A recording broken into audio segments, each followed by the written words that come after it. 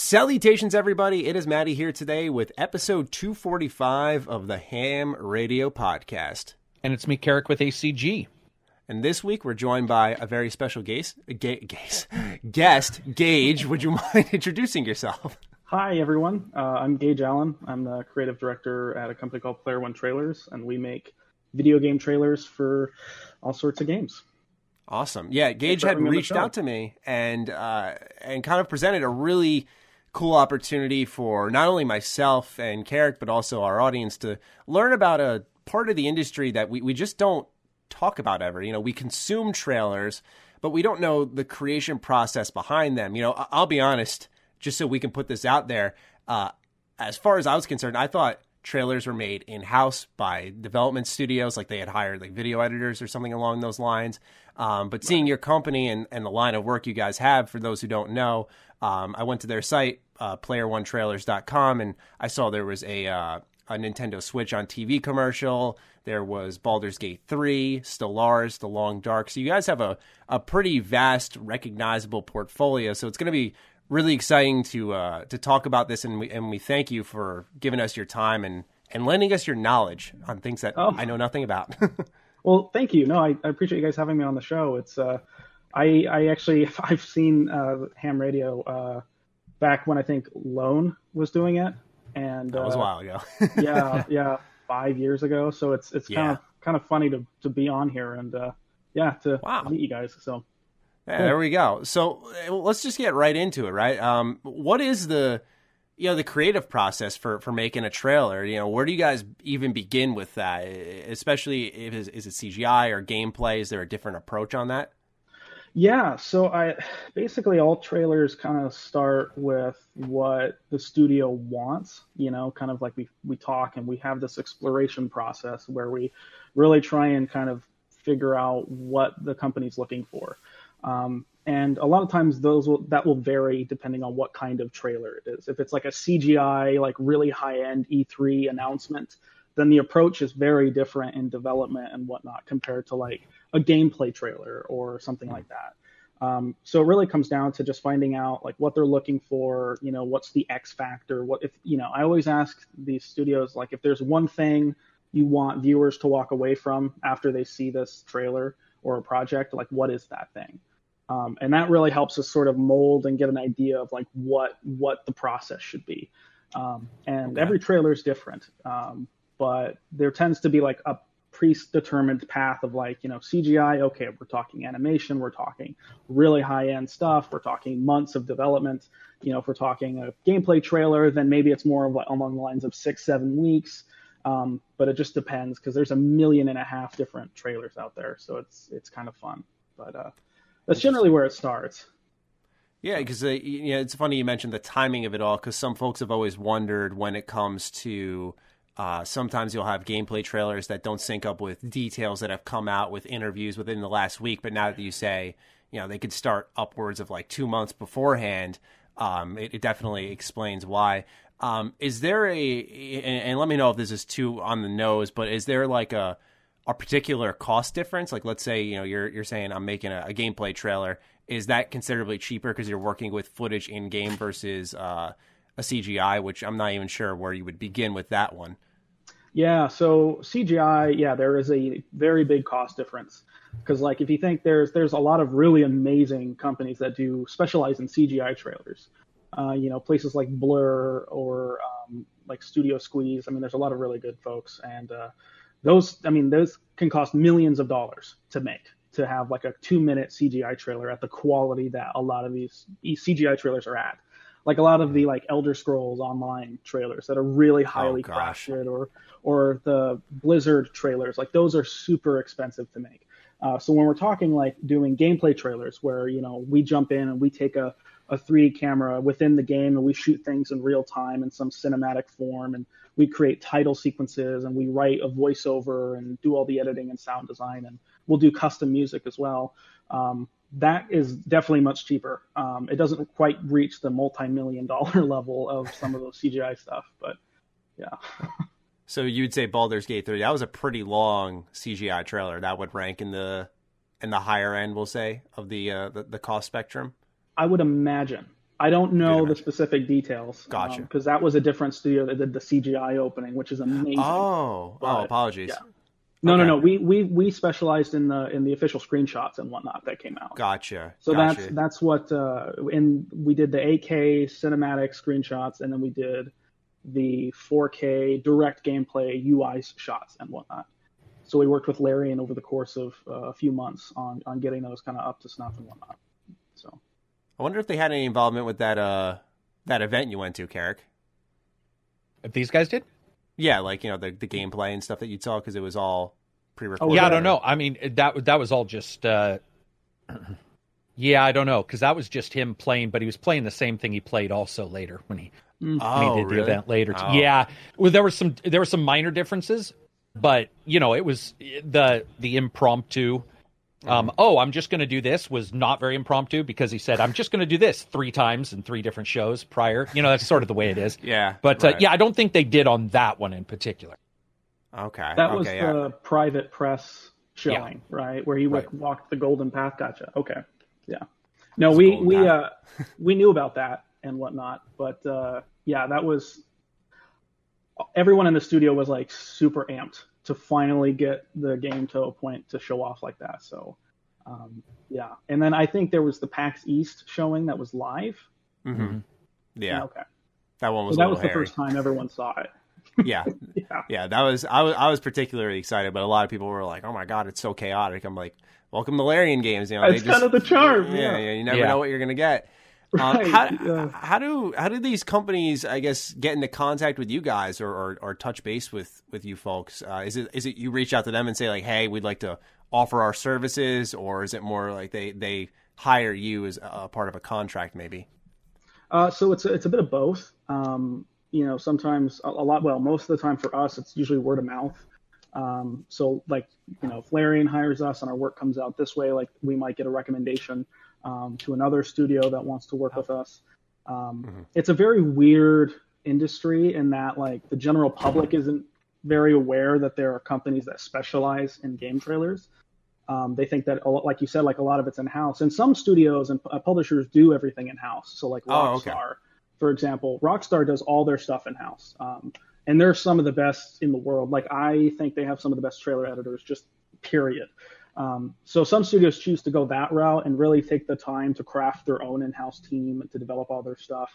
But there are other publishers and whatnot who choose to either just go full on with hiring dedicated companies to do so. So kind of like outsource their own team essentially.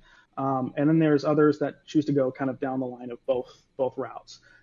So yeah, with us, I mean, sometimes if there's a company that I really want to work with, I'll reach out and just show them and be like, hey, we do this kind of stuff. If you need something, let us know. I'd be happy to help. And other companies reach out to us and, you know, kind of work with us. And I think about 90% of the people that we work with have reached out to us. I think cool. That's really how it goes. Yeah. That's awesome. Because I know you're creative director. So how much is that are you overseeing? Is that like the creative process of the trailer, or because you said you reach out to some companies too? So how far does your work line range, I guess? Well, yeah, so my title is creative director, but I did start the company back in 2016. And so for me, it's kind of whatever I feel like doing, like is kind of my range. So I generally take care of the majority of the creative process for a lot of the trailers. So when it comes to like designing a trailer, writing things, getting, you know, a script going, editing, sound design, gameplay capture. But we also have our own art team and whatnot of really talented guys when we do like art cinematics, like for Stellaris. So if you've seen any Stellaris trailers, there's a chance that some of them have these like really cool 2D art cinematics in the opening or at the end. And we'll do a lot of that in-house. So it, you know, kind of just feels like it's like kind of a fun job, like a kind of like a dream job. So I get to, if I want to work with a company, I can just email them straight away instead of having like someone that we kind of designate for that do it for us specifically. But my goal is to try and get more like kind of get more into the creative process solely. Because running a business and running a company, managing people and teams of people, that's fun. But it's definitely like it's a really serious job. And I think a lot of businesses will offload that. And I think the result of that is some people within the company might not realize how important that is. Like, you need to make sure your team gets paid. You need to make sure that they don't have to do crunch. Like, you need to make sure that there's all of these things that they're taking care of because they're people. And so I tend to absorb a lot of the crunch from the team so that they don't have to do it. So I try and like make sure that they can live a normal life. So that's why it's getting to a point where I'll probably need to offload some of that. So I can focus more on the creative process and I don't have to manage so much about everything else. But at the moment it's a lot. I do a lot of stuff. So how big's your team if you're doing a lot of the workload? Like how big is the staff you've got? So we can go up to about 20 people on like a few trailers. So like we did a trailer for Stellaris Federations. And I think on that we were, 10 or 12. So that wasn't a very big one, but I think the biggest stuff that we do is about 20 because I can't do everything. And that's the thing. Right. Is like we'll have specialists like sound designers that are just amazing that we work with on a lot of our stuff that do a lot of sound effects. And like I said, we'll have a really good concept art team that we put together that, there's a few of us and we'll do the art from scratch and we'll do the animation and all that kind of stuff as well. We have an animation department as well, depending on like kind of the needs of each project.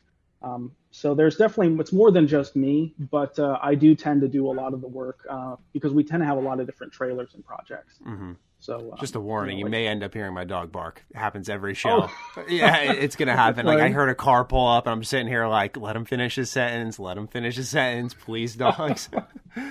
So if they start barking, just putting the warning out there. By the way, Carrick, I don't want to like run the whole thing. If you've got any questions that come to mind, feel free to just shut my ass up. Yeah, I was going to ask, what caused you to, because you said you made it, what caused you to like decide that this is going to be something you would do? Fallout 3 was, really? Yes. So that was the game. Sorry if you hear they're in my apartment building, they're vacuuming and cleaning the hallways like crazy. I actually couldn't hear it. I can't hear it. Cool. I heard them just go by the door and I was like, oh God. But no, it was Fallout 3. I'd been doing film work and whatnot pretty much my whole life. I think I started when I was 7. And I've been, doing video stuff, and I did YouTube stuff. And Fallout 3 came out, and that was the game that made me realize, like, I could combine my video skills with my passion for games because I love video games. And Fallout 3 is like my favorite game of all time. So like I started doing like machinimas and whatnot. So like the first machinima video I ever did was showing off my Megaton house and whatnot because I would very carefully piece everything together and show off armor. And so I did that. And over the years, I just kind of progressed. And I think my first official trailer came out in like 2012 for this game called SCP Containment Breach, which was this indie horror game and whatnot that didn't have a trailer. So I offered to make one and it went viral. So pretty much from then on, I kind of went on the trailer route. So I think that's kind of what got me into it.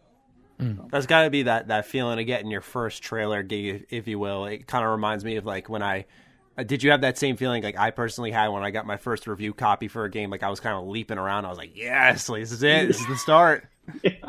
Yeah, for sure. I mean, it was mind blowing to see that this game that was already really popular and to have a hand in like showing the world the hard work that the developer put into it. I think that's where it really, I take it very seriously because like a lot of these studios will spend 5-6 years sometimes on these games and they'll pour everything into them. Like they'll work late nights. Their family will like make sacrifices so that they could be at work later. I mean, they put everything into this and you're the guy. Like it's down to you to make sure that the world sees their stuff and like is shown in a good light and in a way that can interest people. Because I mean, a bad trailer could sometimes make or break a game in a lot of ways, especially if it's a smaller game that doesn't have like brand recognition. So I think that first trailer showed me, I was like, wow, okay, this is a huge responsibility. Because a lot of developers are kind of counting on you to like, show the world their work and the years of sacrifice that they put into it. because a lot of developers are very proud. That's the one thing I hear most. They're like, "Oh, we can't wait!" And when a trailer comes out, like I'll get these emails, and they're like, "It looks great," and they're all excited. And it's cool to share in that, So it shows that people make games, and I think it's always a good reminder, at least for me, to like see that firsthand. Cool. Yeah. No, it sounds like very gratifying work. Like when you get that email from like a studio. I get that too. I don't mean to relate my work to yours because I know yours is much more difficult than mine, but like when I have like a company reach out and say like, "Hey, I like what you did today." It doesn't happen a ton, but when it does happen, it's like, "Oh, that felt good." Cause that's awesome. Their work is kind of what you're representing in a manner of speaking. So yeah, I get that.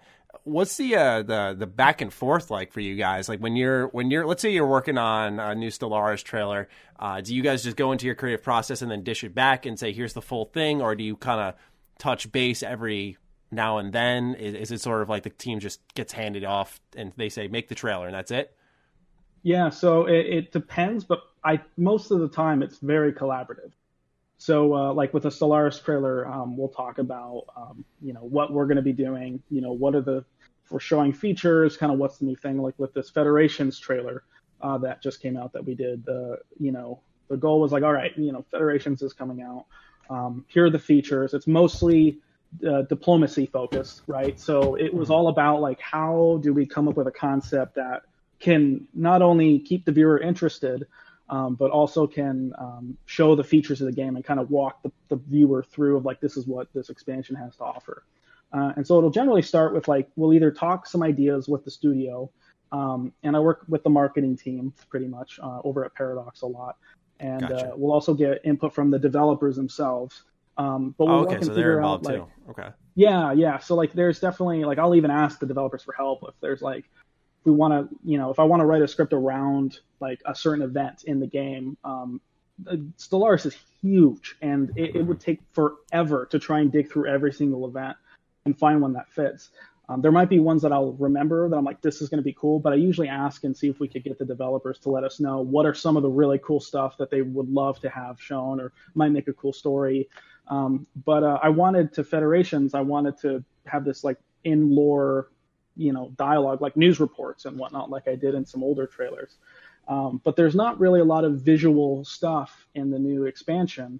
So it came down to let's let the stories of the galaxy that we'll come up with from scratch tell the story while simultaneously portraying how the player will go through the expansion. And so generally I'll give a script and we'll talk about script. I'll get feedback. We'll collaborate and figure out like what works, what doesn't. With a lot of my clients, I'm, not a yes man. So I'm very upfront. If I'm like, I don't think that's a good idea. I don't think this is a good idea, but it's their trailer. So they can easily override me if they want. And the process is about finding that balance until we get to a concept that's like, let's go into production. And then we'll start developing, getting drafts and whatnot, getting a rough kind of, timeline when we edit together of like pacing and music and stuff like that. And then just go back and forth, send them a draft, see what they think, what should we change, kind of get them on the same page of where we want to go. So they know if we're going to the wrong place, they can redirect me, to something else and whatnot. And then I can redirect the team to be like, all right, let's forget this. Let's go over here. So it's very much collaborative. This is not a type of job to be like, like I need to keep my idea. Like, you're wrong. This is the right, like, Gotcha. It's very much, it's their game. So we have to be very open to that kind of stuff. So it sounds like you got to actually then be actively involved in almost playing the game, at least in the case of Stellaris. It sounds like you have to, to envision that type of stuff and to take it as seriously as you do, you need to play the game. And I know that may sound silly, but we have journalists and some YouTubers who even like barely play games, and it's strange because it's their profession. So do you often log some hours into games? I know you said you love games, but sometimes you love them, but you don't got time for them. Yeah. No, I definitely I will. Generally, when I start a trailer, if it's for a game I haven't played, it's going to be, my first thing is I need to play the game. I need to see what you guys are trying to do, what the goal is. I need to understand it from the perspective of a player. Because if I don't play it, then the entire approach of me that's not going to work very well, because it might be off. So I try and be as closely like probably the most accurate I can be to a game as possible. So I'll play through a game, and a lot of times I'll joke and say that we're kind of like our side gig. Our job that we don't talk about is we're QA testers at that point, because a lot of the games are in development when we're working on them. So a lot of times when we're trying to get through a level, we'll come across a million bugs and we'll take photos and be like, this came up here, because I'm trying to help the developers. Cool. So we play through a lot of the games. Cool. But it's definitely different than like, if you play a game for fun, it's for fun. But the moment it's like work, it changes your approach. Like, I don't really, when I play it, it's less about like, oh, this is, we'll just have fun. It's more about like, how can we tell the player the story? Like how can we lens. show? Exactly. Yeah. It's a different lens. So you kind of switch back and forth from that quite a bit. But Carrick, you got anything crossing that little noggin of yours? When you were talking about playing early and stuff like that, do you guys? I mean, I'm assuming the NDAs are pretty hefty, because they're like hefty with us, but yeah, they are.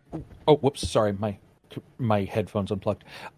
When you are going through all this stuff, are you basically going out and making these meetings yourself prior? That way, like, people on your team don't know, what you're working on at the time. So you're sort of doing the deals and then saying, okay, this deal is done, because some games probably aren't even announced, but they already need a trailer.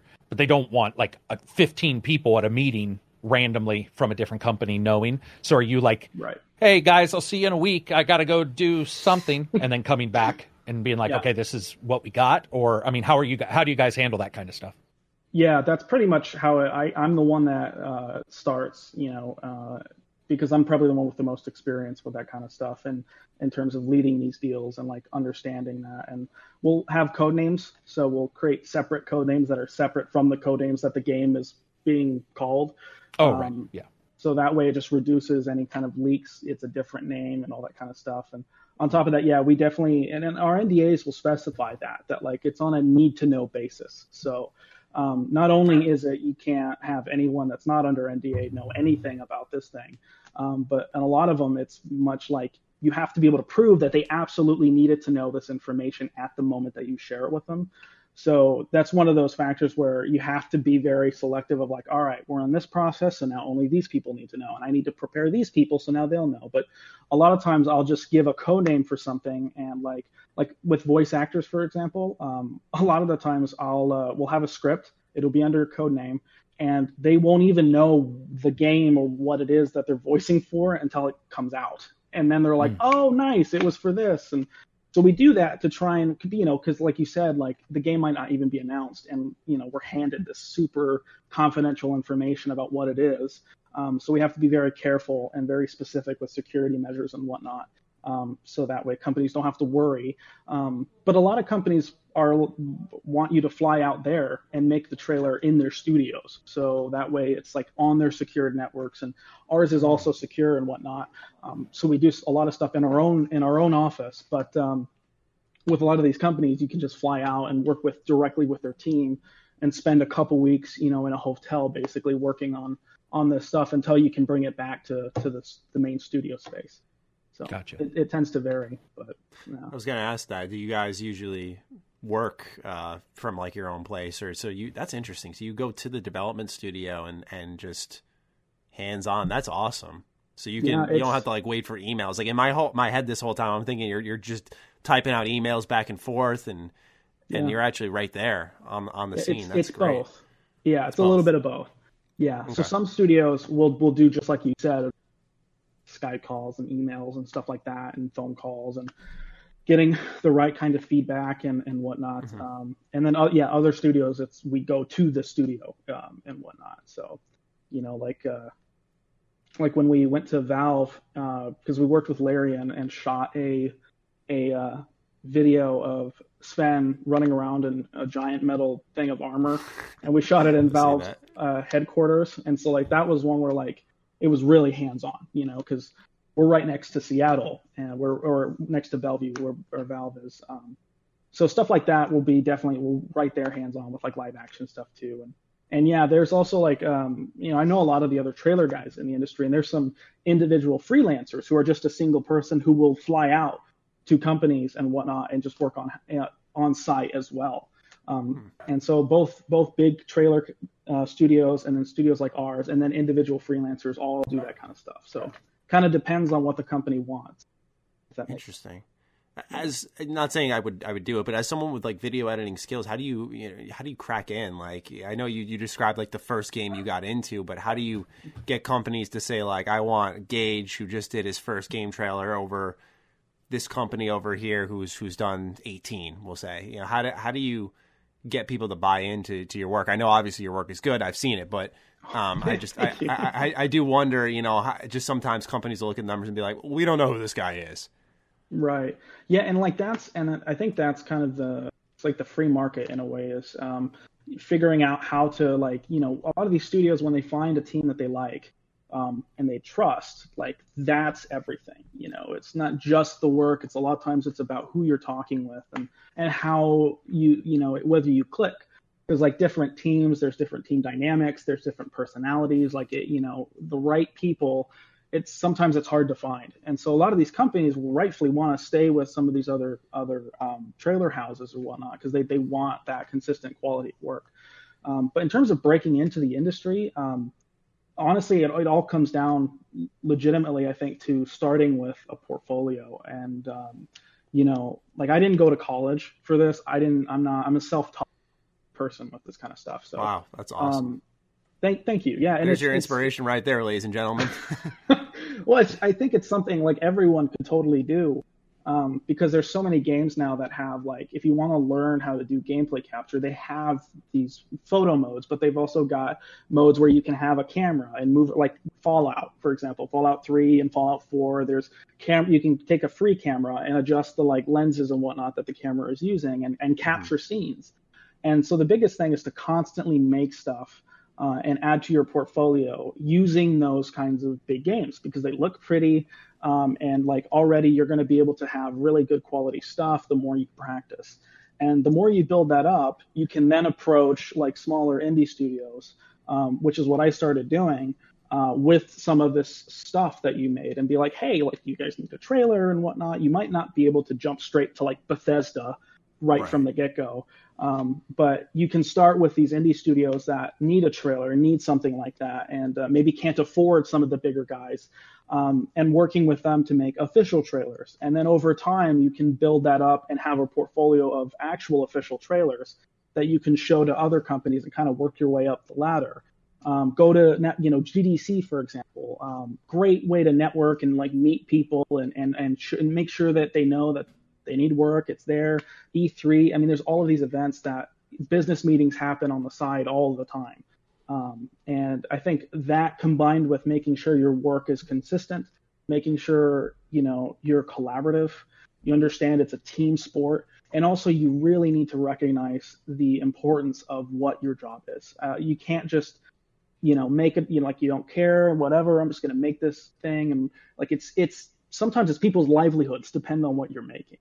And it has to be good, and you have to take it seriously. So I think those things can help in terms of, like, a route to do it. But there's a million other, you know, there's other trailer developers who will say that you can go to college, get a degree in film, and then move to LA, and then get an internship at a trailer agency, you know, and work your way through these companies. So there's another route that you can take as well. I took a very weird side route that not a lot of people take often, but it did work. But I think it's more of just people need to figure out what they want to try. You know, if one route doesn't work, there's a lot of others. You know, but we're in the age of the internet. You know, you can learn anything you want. You can try anything you want. There's unlimited information for that kind of stuff, and I think as long as you show a willingness to constantly improve your craft, I think that's the biggest thing you could take away from that is just constantly improving. But I mean, that's just how I learned, but there's a lot of different ways. Right. Yeah. Carrick had brought up a number of times, Carrick, how impactful going to GDC was for you, how you got to shake some hands and stuff. And I can kind of attest to that, where, not to focus on the virus, because I know it seems to be like what all people talk about. But one of the biggest things that stinks career-wise for myself and many others is going to stuff like PAX and E3 to a lesser extent, but PAX especially, is you get to meet the faces of people working on the games and establish relationships, and those do go a very long way. And while the age of the internet is so beneficial because you can learn everything, making those connections is really hard now. Given the situation we're in. And so it's good to hear that, at least I don't want to assume too much, that since you guys are able to work remotely, that maybe you weren't as heavily impacted as others may be. But, I remember when you approached me with the idea of coming on the show or collaborating, you said you felt like, I don't want to misquote you, but I think you said something along the lines of like, I feel like not enough people know about this process and what goes into it. Is there just things that come to mind that you haven't spoken of yet that you want people to hear, that you want them to learn, to know? I know we've just slammed you with 1,000,001 questions here, so I just wanted to kind of instead just give you the floor and just be like, talk it up. No, it's totally fine. I think when it comes to trailers, one thing that's good to keep in mind is, as far as I know, I don't think trailer makers purposefully go out to make misleading trailers. I think that's you hear that a lot, because like you'll see like a game will come out that feels different and looks different than like a trailer might portray. And I think and I have to explain this a lot, but I don't think people intentionally try and do that. Like people who are responsible for making these trailers. I think what seems to happen is like with game development, things change a lot. And like you were saying, Carrick, too, like you'll start here before the game's even announced, and you'll start making the trailer, and 5 months might go by, and then you'll finish it, and then another 3 months until it comes out or something like that. And a lot can change within like 8 months of time between when you were showing certain features and then like they might get cut or stuff like that. And I think a lot of people don't quite understand, because they don't realize that it's usually you start a trailer here, you finish it, and then that's it. But there might have been changes and whatnot that have happened during the game in the meantime that you don't really have much control over. So I think a lot more trailer creators are trying to focus more on being as accurate as possible to not just the game as it is when you get it, but also to what it might be, like what the goal is. How solid are the features that we're showing here? Are they legitimate? Like, we don't want to risk misleading people, because you see people are rightfully upset about that kind of stuff. If they see something and it says this is going to be that thing, and then it comes out and it's not that thing, like these are paying customers. And I think a lot of trailer editors or stuff like that need to really focus on that more and understand that. And I think that's like something I've learned, that like in terms of like people talking about trailers probably hasn't been brought up a lot, because you don't have a lot of trailer editors that get to talk about that too much, because we're so kind of behind the scenes and whatnot. For sure. But yeah, and I think, like the other thing, it's a very kind of behind the scenes job. So there is no credit, there is none of that, because it's meant to support the brand and support the game. So if you guys like see, like there's a lot of really good trailer editors, like Derek is one, and there's also GNet and a bunch of big M. Joshua and Ant Farm unfortunately closed down, but the Trailer Farm and the Trailer Park. I mean, there's 100 of these trailer companies that do amazing work that I feel like more people should realize, that like people specialize in this kind of stuff, and it's not hard to get into. Like if you really want to try it, I think now with all these games that are giving these tools to players, like you can create worlds that you don't need a camera, you don't need a set, you don't need a makeup artist, you don't need a gaffer or a lighting art, like you don't have to have all that here. The game can be your kind of playground. And I think that's one thing too that like might be good to know for people, is that you can jump in right now at any time and make cool stuff. And I've seen some amazing machinimas that blew my mind and are way better than anything I could make, but they only have like 100 views on YouTube, and they're very, they're not found because everything's so saturated. But I feel like the more people realize that like machinima is an actual type of storytelling, it's a legitimate art form, trailers can be as well. I feel like the more we can sort of shine recognition on these really talented folks that are up and coming, that haven't really quite gotten the recognition they deserve yet. So I think shining a light on that, like if you see a machinima, like it's not just a small thing that someone put together in an hour. Yeah. A lot of people put hours and hours, days and weeks into this kind of stuff. I can attest to that personally because, well, I'm sure a lot of my audience is probably familiar with Shoddycast, and they run that Storyteller series, which, you know, is just like... They're awesome, yeah. Yeah, they're so good. And I remember I tried a mini series with one of my friends called the Brotherhood Archives, and we never went full on machinima, but we like went into the GEC and like tweaked some things, and like even the minor things we did, it was ridiculously hard. It was just to learn it and figure it out. And so yeah, like especially when a lot of the tweaking we did, for those who are curious on some of the inside baseball, was for the terminal. We you know, because the idea was you were going through the archives that the Brotherhood had left behind, and you'd click on one, and then a trailer would essentially play, and it would be the video I made. And so we were just tweaking with the terminal and text and stuff, and some enemy placements and item spawning, which you could just do with console commands as well. But yeah, just that alone was hard. And when you look at what Shoddycast did with the Storyteller series, I mean, that demanded a staff, and it was really impressive. Yeah. So yeah, to just not to cut you off, but to solidify your point that making machinimas are very difficult from my hands-on experience, but also just you could tell by watching them. It's like, what, you can do that with the game? I know it's kind of a new thing. You know, a lot of people, like, games are just getting like, they're finally getting a lot of like recognition that they deserve as art, you know, and as storytelling forms. And I feel like, you know, machinimas are now kind of in that period that games were maybe 15 plus years ago, where it's like just trying to prove to the general populace that people like Shoddycast and, you know, that make these incredible miniseries or shows, and like people made whole movies in games like as machinimas, which is crazy. I think you're going to see a lot of these people be like the next generation of like filmmakers and storytellers, and it's just going to continue to get more advanced. Like, game trailers now, like cinematics, they're basically Pixar movies, you know, like Blizzard or the Diablo 4 trailer. I mean, like, stuff like that is unbelievable, and like the amount of detail that has to go into it. And you're starting to see now these trailer companies are making their own shows. So I don't know if you guys know the Love, Death, and Robots Netflix show that held animated episodes and whatnot on it. Doesn't ring a bell, at least for me, Carrick. Is your mic muted?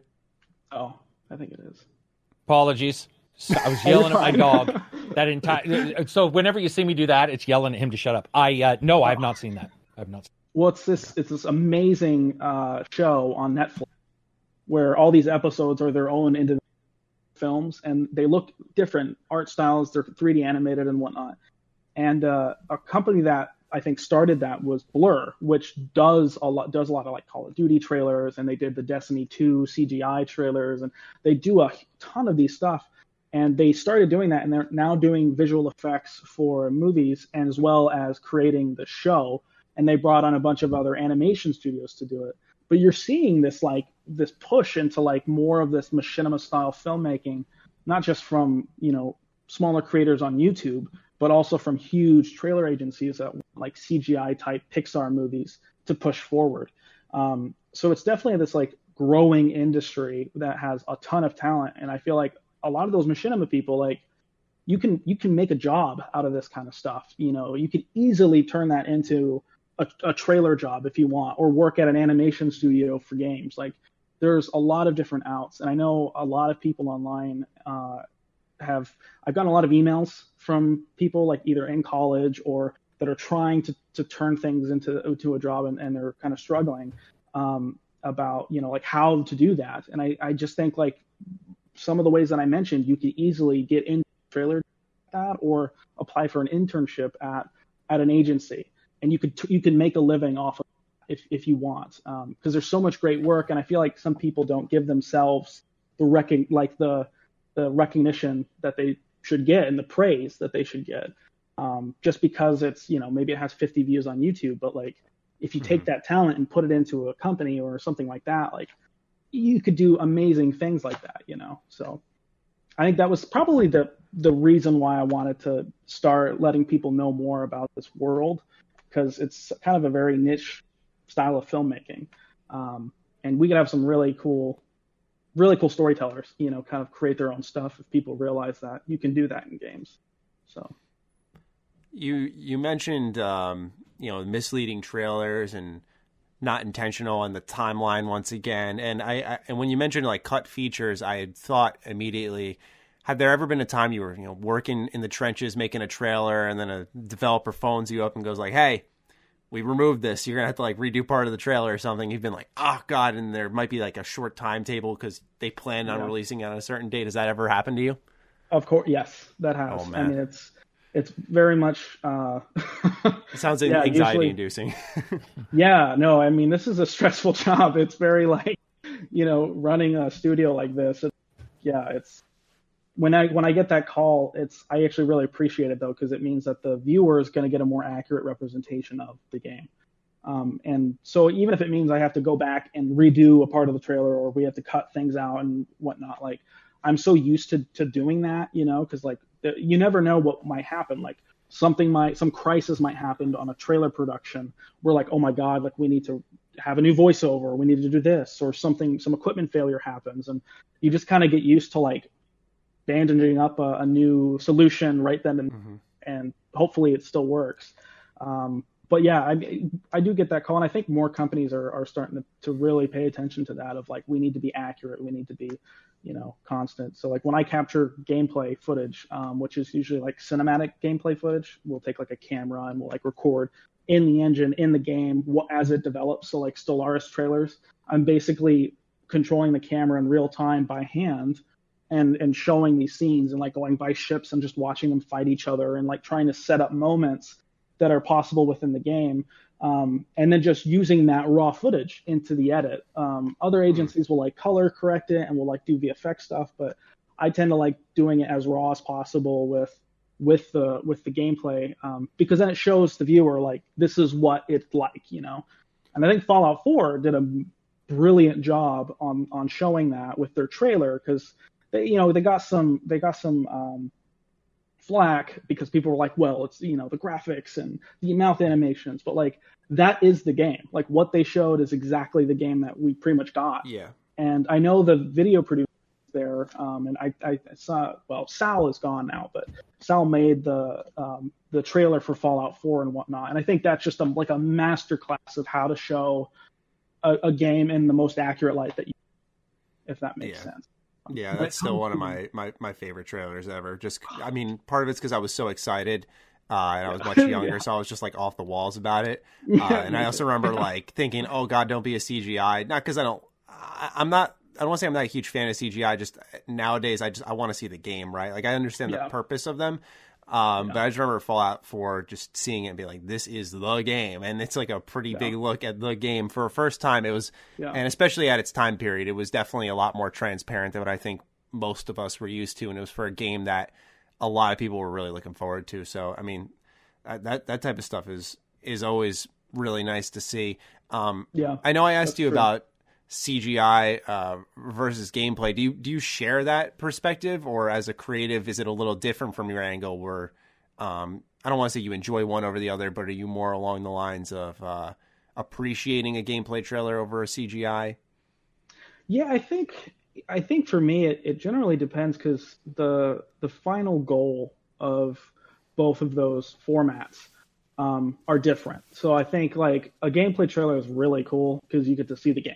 Like I love making gameplay trailers because they're more in some ways can be more limiting, because you have whatever the game is, like that's what you have to show. And so if you're going to write a script and if you're going to show things like this or whatnot, like you're limited to what the engine's capable of. You're limited to what the graphical fidelity is. Like you're limited to whether it's isometric or third person or first person or whatnot. Like that all changes how you approach that trailer. But it's gameplay, which is a lot of fun. And with a CGI trailer, it isn't gameplay, but you have unlimited possibility. You can do anything you want. Like there is no limitations to those, unless you're trying to render them in engine, which like I think Battlefield does and Death Stranding, like they'll run in the engine in real time, but they're still like, it's all there. They can animate whatever they want. They can create whatever environment they want. They can tell whatever story they want. So I think the creative freedom that comes with CGI can allow people to see a more, I think, direct representation of what the developers envision the game to be and the story and the tone that they want. while with gameplay, it's them showing what you're seeing right in front of you. But like as we both know, like when you play a game, you might see like if people play the original Fallout, right, and they saw that kind of isometric approach and like the turn-based stuff, and they approached it like in their mind they're envisioning something like, and that's why like nostalgia will remember these games that maybe looked different, but we'll have these amazing memories of them that will like tell our friends for years and be like, oh my God, like in Fallout 3 when I went into the Dunwich building and then there was this and that, like there's all these cool moments that I think, you know, like Fallout 3 graphically I really liked and I still like, but I feel like in my memory when I think of Fallout 3 and some of these moments, the combat whatnot seemed way more intense and way more like realistic than if you play it now.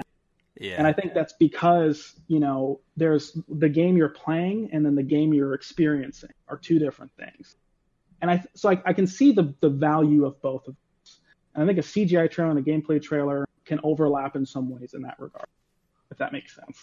No, it definitely does. That's why I wanted to kind of pick your brain on that, because I'm, like I said, very much in the mindset of liking gameplay over CGI character. Where do you stand on that? You like gameplay I over hate CGI? CGI. You hate Yeah, it doesn't make any sense. I mean, I personally don't find it. I find it wasted money.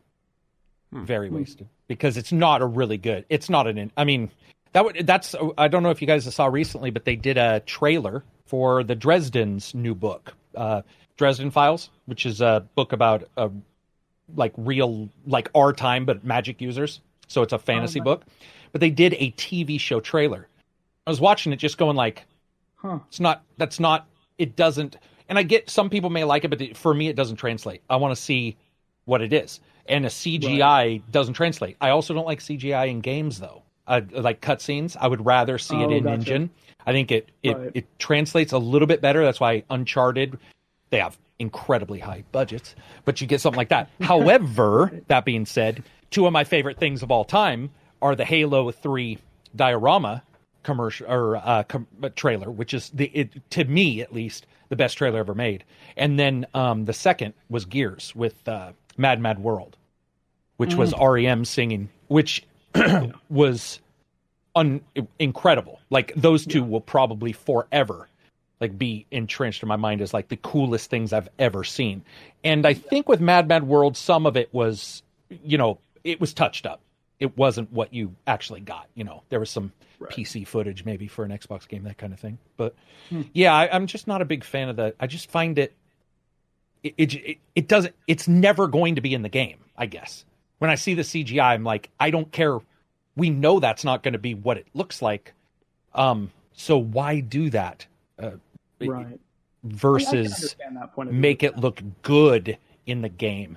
Like Stellaris, if you're going to fly around with that to me makes far more sense, because I can go, yeah, okay, I know what I'm going to see. But if you do this big highfalutin graphical presentation of some king on some magical space throne, just like, yeah, I'll never experience that. I don't know. I just find it just not distasteful, just odd. Is there a blending that's possible? Sorry, I didn't mean to cut you off. You go ahead. Oh, no, you're totally fine. Is there a blending? Was that your question? Yeah, like I guess a blending of the two, like where you mix CGI and gameplay a little bit, and there's a best of both worlds. Not to settle this dispute, but rather to see if that's ever been a possibility floated by. Yeah, I mean, Battlefield did that. I think the Battlefield 3, they did a trailer that showed. Yeah, so I think it was like live action it was like live action and then the gameplay and stuff like that. Yeah, so over the top and stuff. Right, and they'll mix that kind of stuff where they'll intercut like gameplay moments, and so I think there can be a blending for sure. And I think when it comes to CGI, I think I totally understand your point of view. I totally get it's not for everyone, you know, but at the same time, I also get why developers choose to put the money into that. If they were trying to show you kind of what players would experience, because I think that's in a way similar to how we approach like certain Stellaris trailers. Because you know, a lot of the Stellaris trailers are like UI, you know, it's lists and like in your mind you're envisioning all of this, like the galactic community, you know, it's a bunch of icons and like they're voting and stuff like that, and you'll see it in real time, like the galaxy will change and like ships are there rendered all of them together in fleets, but like when you're seeing the voting, it's just icons and things are switching back and forth. And so what we did with that was trying to show people like this is basically what's happening is like the Senate's voting and then these guys are doing this and we make it really exciting and interesting and then show gameplay with that to show the repercussions of that. So I get both sides of that. And I think it's one of those things, it's like it's still a subjective medium. So like you have every right to not like CGI just as much as someone else who loves CGI or loves stuff like that too. Because like I personally thought the Fallout 4 opening cinematic, the one that's live action and that pans up and it's the guy running and talk. I thought that was like one of the greatest opening like cinematics ever. I just thought it was so well done because it told the story and I think it set the tone and it gets you kind of ready into like what the developers are looking to have. But like when you were talking about some of the really good, like the Halo trailer and the Gears trailer, another really good one is the Dead Island one. I don't know if you've seen the Dead Island it's one of the best trailers ever. The thing is fantastic. And, by the way, not representative of the game at all. And that's why it got dinged. It did get the shit beat out of it when the game came out. But, man, that thing was good. I know. And for sure, like that's Anton Borkel made that. And I know him. He works at Riot Games. But, yeah, he did amazing work on that. Yeah. All the other animators, but I think that's the thing too. Is like it really you need to really focus on. I think as a studio, like if you're making CGI, how does it represent the game? But that can be really tough because sometimes the CGI stuff comes out years before the game comes out, and like you might not realize there's a problem with the development approach or this scene or that or some concept until you get to there, and it's like crap. We have to redo all of this. And then you're going to realize that the CGI isn't going to match the final product. But I think that's kind of part of the territory. It comes with the territory. Like Destiny. Destiny was originally going to be a very kind of different game and story and all that, and they changed it up because they felt like it needed to be fixed and whatnot. And it was very different upon release. And if you go back to like the early Vidocs that Bungie released, you'll see whole storylines and features that were cut. To kind of fix what they felt like was like focusing on getting a better game. And so I think it's one of those things where like no one's perfect.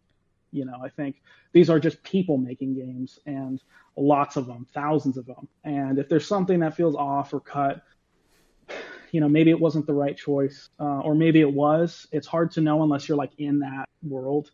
And a lot of times I won't really even know either.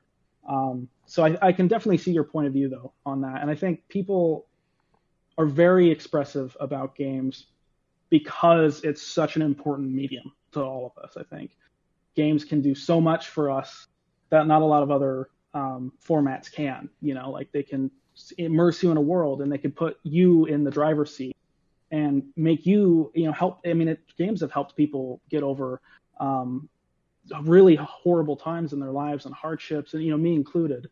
And so I think people that make games, most of them, at least, I don't think they're malicious or they're trying to be wrong. But granted, like I have a very optimistic point of view of things, so that could just be that. As well. Oh, what was that? I said I'm guilty of that as well.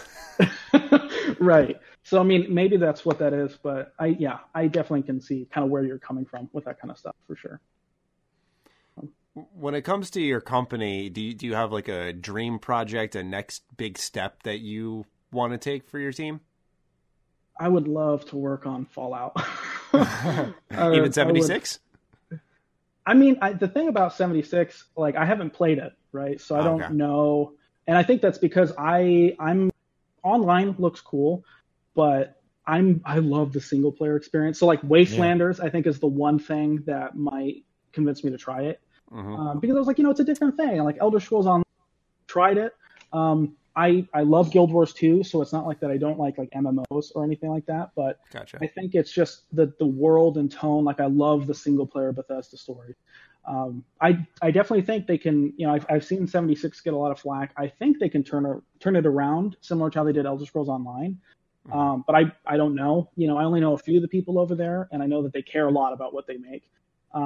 But honestly, like if I want Bethesda to make a Fallout 3 remastered so bad. Like that is something I want so bad. Yeah. And I was so disappointed when last year there was a rumor that was coming out and it never came out. So if that ever happens, this might be the one year we don't get like a fake rumor about it because there aren't going to be any conventions. Like I remember, I think it was 2 years ago, there was the E3 memo leak. I put that in quotes, where it said that Nintendo was going to reveal Fallout 3 on the Switch.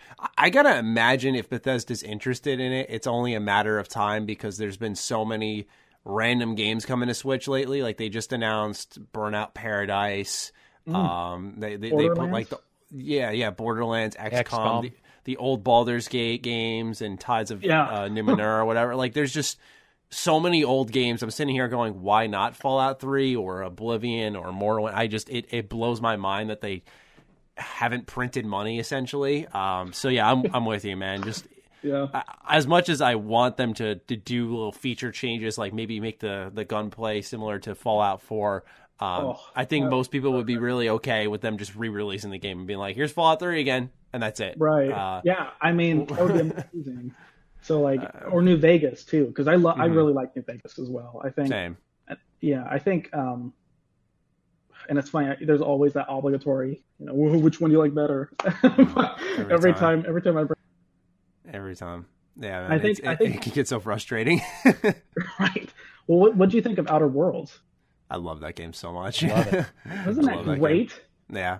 I'm surprised. I really had a feeling in my gut because when it came out, I loved it, but I had a feeling it may be the product of, the YouTube aftermath, I sometimes call it, the critiques that are, and I don't want to say they're invalidated, but like these hour-long breakdowns on how the game's not as good as people think. Yeah.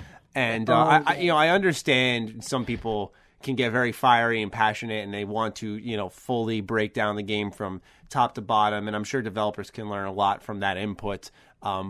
It's just like, I just thought that the Outer Worlds would fall into that basket with like Fallout 4 of like, this isn't the RPG you thought it was. Fallout 4 made more sense. I just had this feeling in my gut that the Outer Worlds would land there, but it hasn't. And I'm pretty happy about that. I just hope they announce the DLC soon. That's what I want. Oh my God. Yeah. It's been long enough. It's been since October. Like my body's ready. Give me some more. Right, I've had my time off. Yeah. I honestly, like, I think I can't wait for the DLC for that. I mean, they did talk about they were doing one. Right. Yeah, they said they announced it in the weirdest way. They posted on their forums like, we are doing DLC. We'll talk about it later. And okay. My guess is if they're taking this long, it'll be more along the lines of an expansion rather than DLC, because I don't think the Microsoft deal with them influenced the Outer Worlds at all, like how much cash input they had. I think it will influence the DLC though, and maybe we'll have a situation.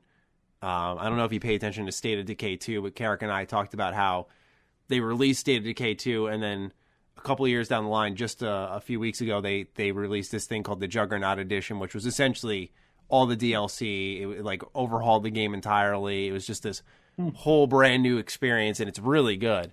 So I could totally see Obsidian just taking all that cash and doing something really drastic with it. At least that would be my expectation. Yeah, I think Larian did that with Divinity Original Sin 2. Yeah. I think they went back and they did the new voice acting. They did a bunch of stuff. That's right. Yeah.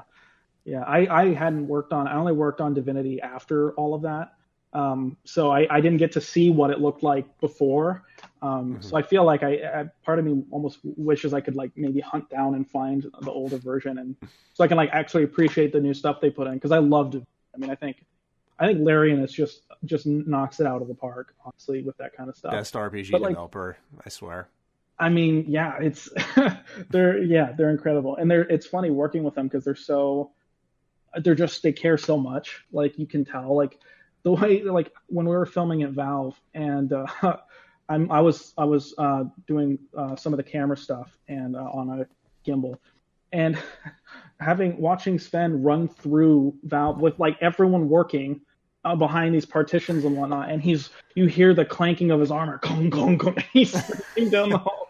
For some reason, it's just like, that's just such a funny, just a way to approach like announcing something. Some studios would just be like, here's a really fancy like Switch trailer, but Larian's like, no, let's do this heist. Like, let's make this heist of like, let's try and get, steal Valve and whatnot. Steal their servers, I think was the goal of the video. But Yeah, I think I really love it when companies kind of are more transparent like that and show that they're just and they love games, and I think a lot of companies are starting to learn too that that's a better way of approaching things, acting more human, if you will, just relating to the person. Like, we don't want to treat them like robots. We want to communicate to them, and they shouldn't treat their consumers in turn like robots, where you churn out that cute little trailer and it's like, yep, it's coming to Switch, that's it, and it's over and done with. It makes it more fun to see them lively and interactive. So yeah, I definitely agree on that. So you said Fallout was your dream project, but what's is there a next step for your company, or are you guys just kind of, I don't want to say coasting, that makes it sound too low effort, but are you guys just in the rhythm, I guess? No, we're there's so last year I created a Battlefield film called This Is Battlefield, and it came out and had an insane reaction from people, and I really love telling original stories within games and whatnot. And once it won a few awards, it point where I'm working on the sequel now, and I think Player One is, we're going to be doing trailers, but we're also working on making our own stuff, our own films and shows and stuff like awesome. that. So very cool. Yeah, it's going to be, I think, the skills transfer, because we love storytelling. I think everyone that's involved, no one that works with Player One is like just doing it just cause. I think everyone is very they love having a hand in telling interesting stories, from the concept artists to the sound designers and whatnot to writers. So we're working on some interesting stuff.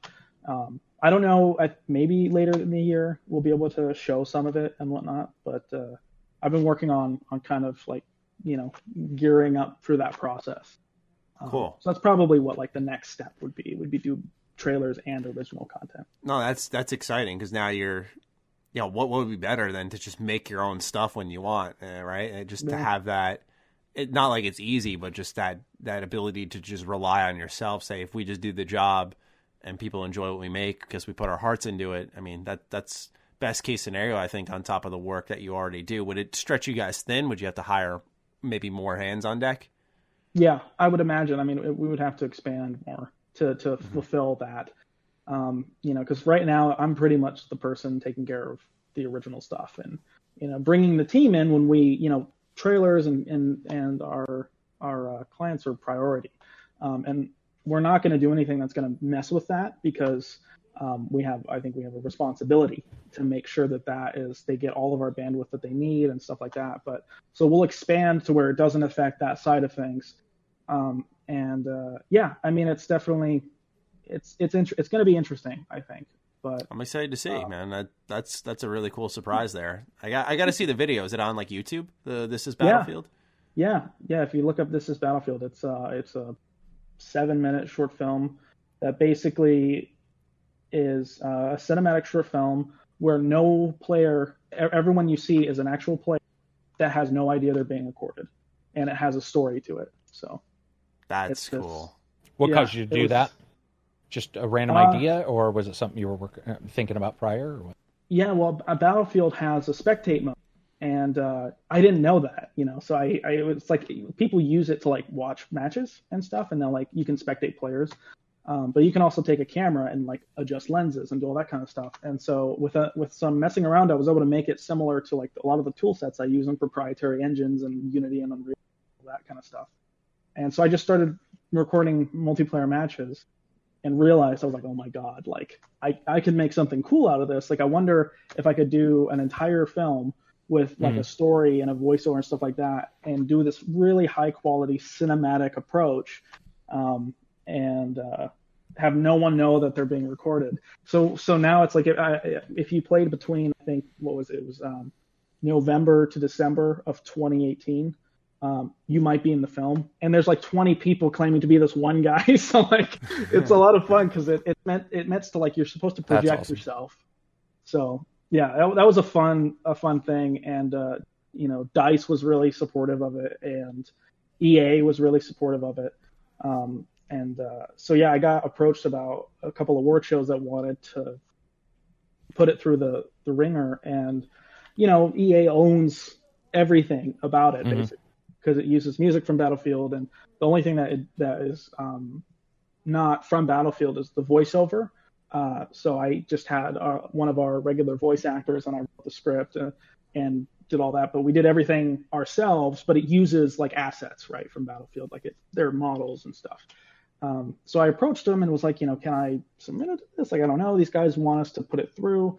And their legal team was like, we haven't really been approached with this before. And I think a month and a half, 2 months went by, and they kept checking in, like, it's, we have to make sure precedent and stuff like that. And then out of the blue, they're like, actually, yeah, go right ahead, submit it to as many award shows and festivals that you want.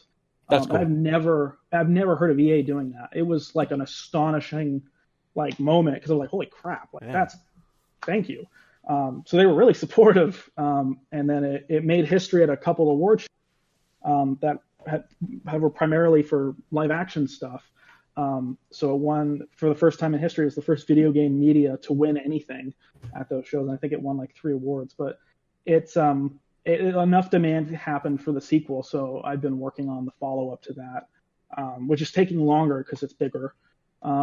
But yeah, so 2018, not to interrupt you, but I'm trying to think, what Battlefield was this in? I haven't played Battlefield in so long, so that's why I have to ask. Yeah, so it was Battlefield 1 and Battlefield. So okay. it was both of those together. Okay. And when you watch the film, like it'll make sense why there's both of the games in there. Okay. Yeah. All right, that's awesome. And is it in those same Battlefields again for this sequel? I think so. Yes. Okay. That's still like, I am trying to see if I'm going to add more or not, but I think it's going to be the same too. Gotcha. Yeah. Okay. No, that's a really cool thing. I definitely have to check that out. Yeah. Let me know what you think. Absolutely. I don't have any questions left though. I don't know if Carrick, you've got a laundry list that you've been trying to chop through. I was just going to ask, so you put it together, you started doing this. If you're not, at least a lot of us don't even know companies like this exist. How do you market that exactly? Like, so if somebody did want to do this, like, I don't know if you guys saw, but the God of War, Cory Balrog, the God of War guy, he posted, well, he didn't post it. The creator posted it, but he retweeted it, so a lot of people saw it. But somebody made all the PS4 single player third-person games into one trailer. So it transforms from Gears of War, or from Kratos into Spider-Man into Aloy, and it's seamless. Like, it's legitimately difficult to tell when they transform and how they go about it. And he posted that, and so I'm assuming that's good marketing. But if somebody wanted to get into it and did have some kind of reel, would you just suggest that they do, directly go to somebody's email? How would somebody who's just starting out get a hold of even an indie developer? Because that's one of the issues even we have. You'll email somebody, you won't get anything. Because it's a catch-all email, let's say, because it is a small indie developer. So would you suggest they start a website and maybe post their stuff there, even though that is money? Would you see? Is there any suggestions you have for somebody who's watching who maybe wants to start? Website's number one. You definitely should have a website, because if a company wants to work with someone and they don't have recommendations, they're going to Google it, and you're going to want to make sure that your site is in that list of sites that come up for trailer makers and whatnot. There's also a lot of different groups, and that was the thing when I started, was I joined a lot of communities when I was early on. So Facebook groups, that the Indie Game Developers Facebook group is great, because you get to all these people post and share their in progress games and whatnot. And it's a great way to make connections that way.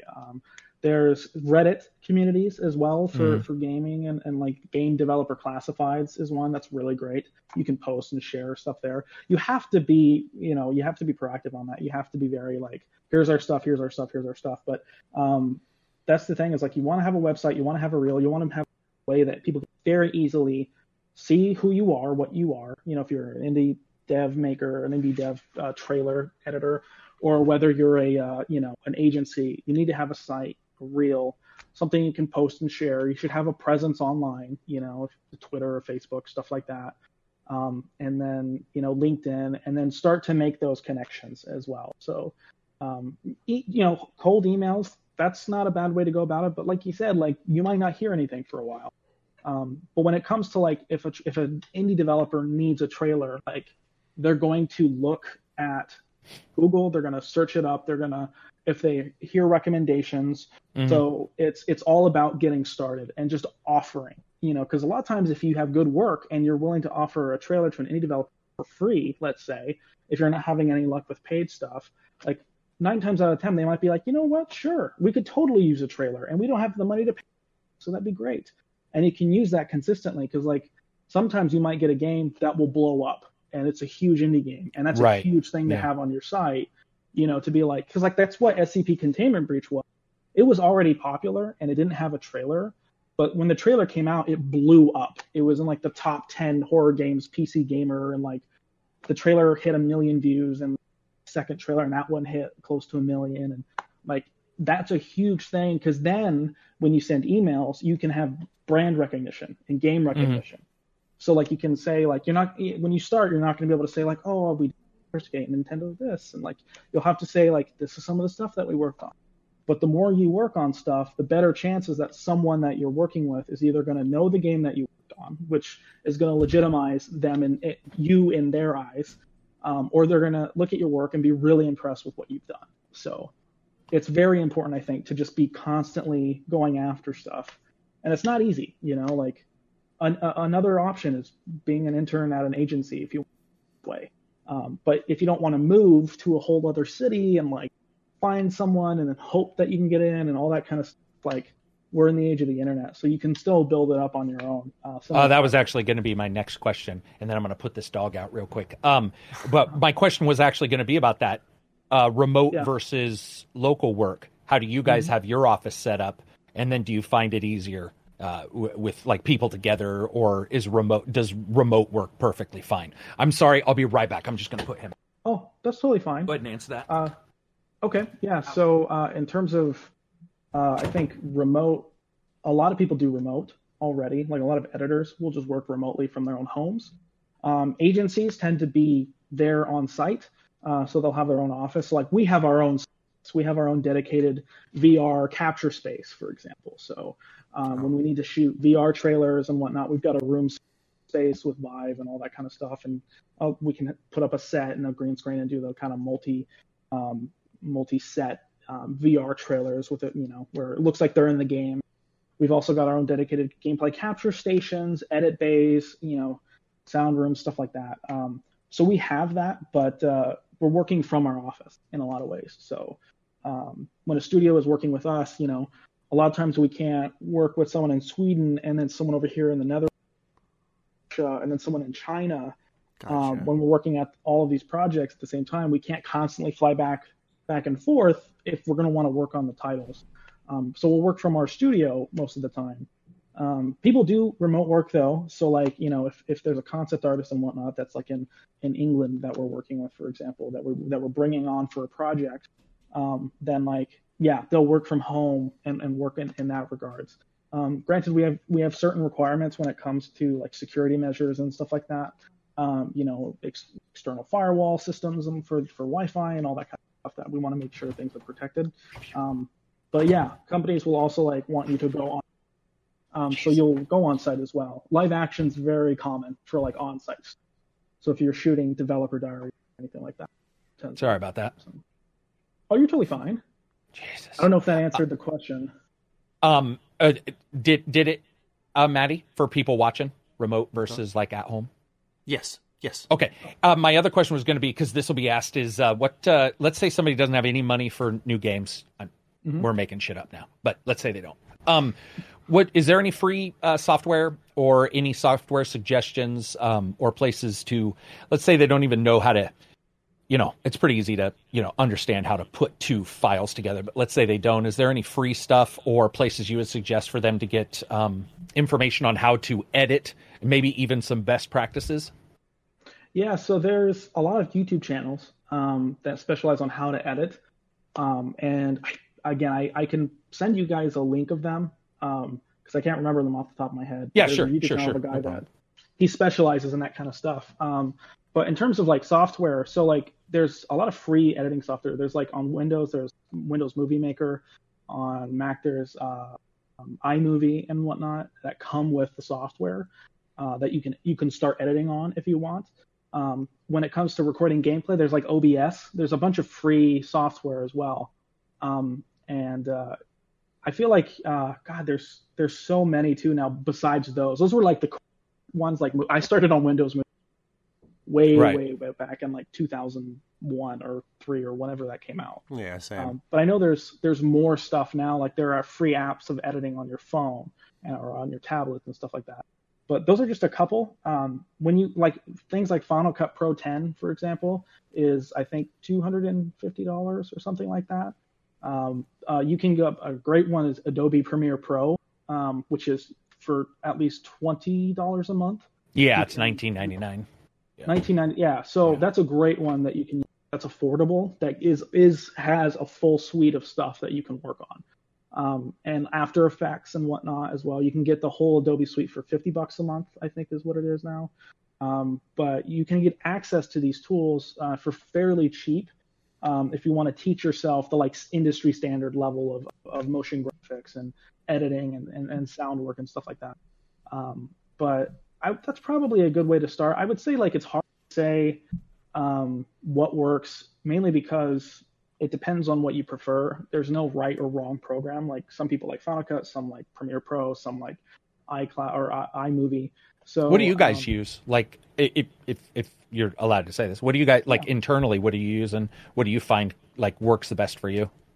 Yeah. So in terms of like we use Final Cut, but I've used Premiere Pro a lot and I've used Avid and Vegas and whatnot because I wanted to go out and do the rounds of programs to see what works. So I originally started on Premiere Pro, on Premiere Pro with editing and whatnot, and then I moved over to Final Cut once they got like enough features that were very good. Final Cut works amazing on Mac. It's just so well integrated and it's very quick for us. But we work on both PCs and Macs and whatnot. So we'll have like 18-core editing rig systems, and then we'll have PCs for gameplay capture, and we'll do a mix of hardware work and whatnot, and external pipelines that we've built to do capture stuff. I can't really talk too much in detail about what that is because I know that part is a little like proprietary, but yeah, in terms of editing, we use Final Cut. So, okay. And I know a lot of editors that just kind of do whichever they want to do. So Premiere Pro, Final Cut, I think it's worth, if you can, try the free trial and just kind of get an idea what works. But Maddie, you said you did some editing too. I'm curious, what do you edit on?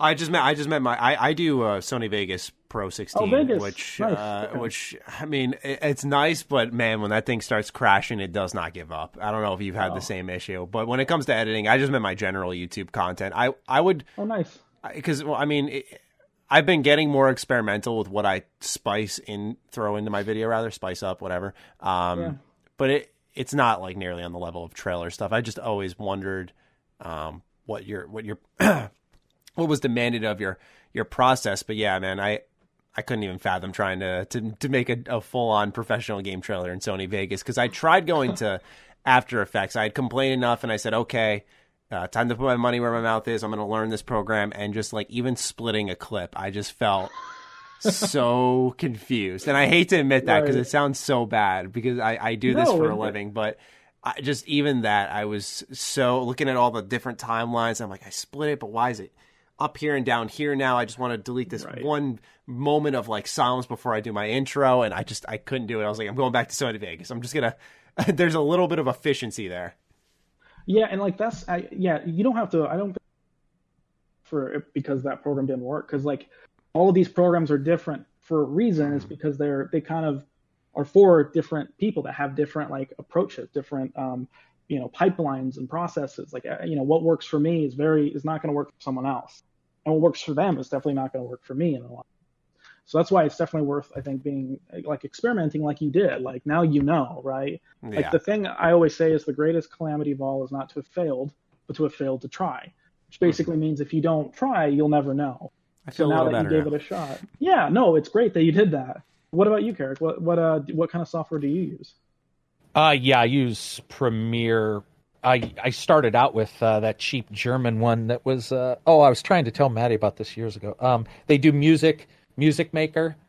They're a German company. They do Music Maker, Movie Maker. They do like 55 different maker things, and it was cheap, and it worked really well. But Premiere is just better at the rendering. It was that the rendering, whatever they were using, it was slow, and Premiere just sort of works. And then some After Effects, but most of the stuff I do is like Maddie, where I just throw some video in and hope that what I'm talking about during the review somewhat reflects what I'm talking about at the time. And I'm like, that's good. A couple of weeks ago, I did try to get lip syncing to where I was voicing over the top of somebody as a joke, and I almost died inside. It was like it was less than 5 minutes. It was less than 5 seconds, and I couldn't. Yeah. I even looked up online like how the mouth creates the p sound or the p sound, so I could find this perfect cut, so I could say. And do you know what I ended up doing? I panicked so much I couldn't get it. I put Tory Black. I'm sort of risque. Yeah. I put Tory Black, who's an ex-adult film star, saying, "I love Carrick. You should subscribe to ACG," because I couldn't get it fucking right.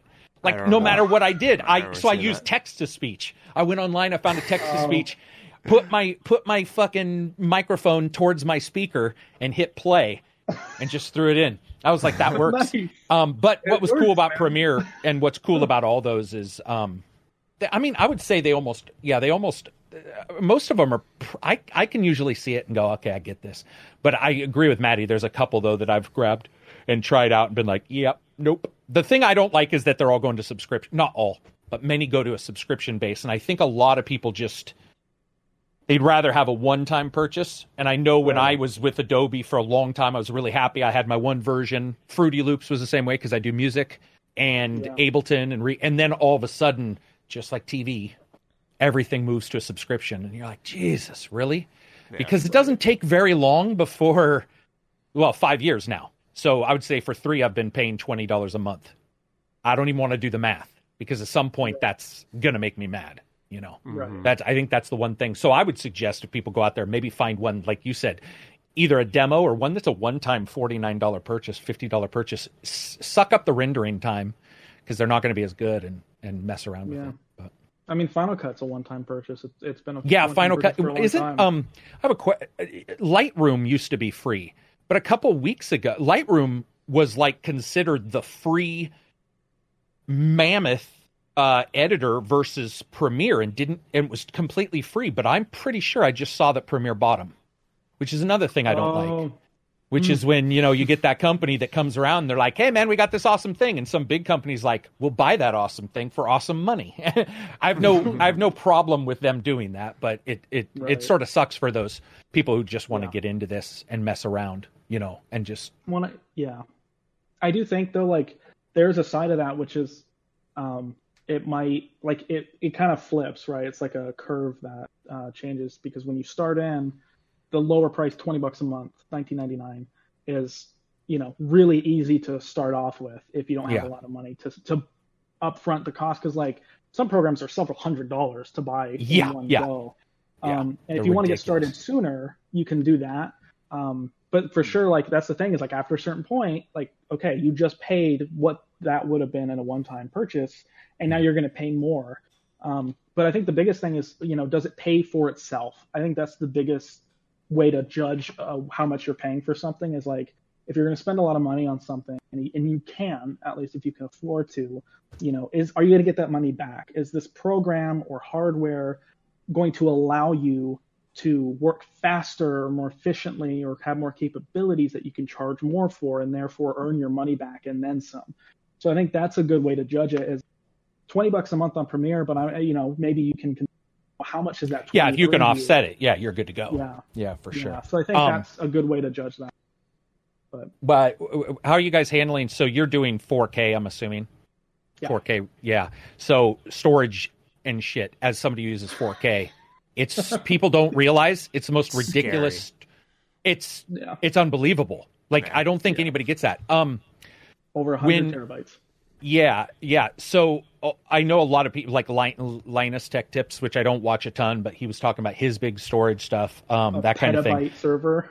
Petabytes. Yeah, no shit. Oh, and by the way, anybody who's listening to us right now, listening to us right now, YouTube dropped the quality for everybody. So nobody worry about this right now. But when you're working with 4K stuff, or would you suggest new people work with 4K stuff? Actually, was going to be my question.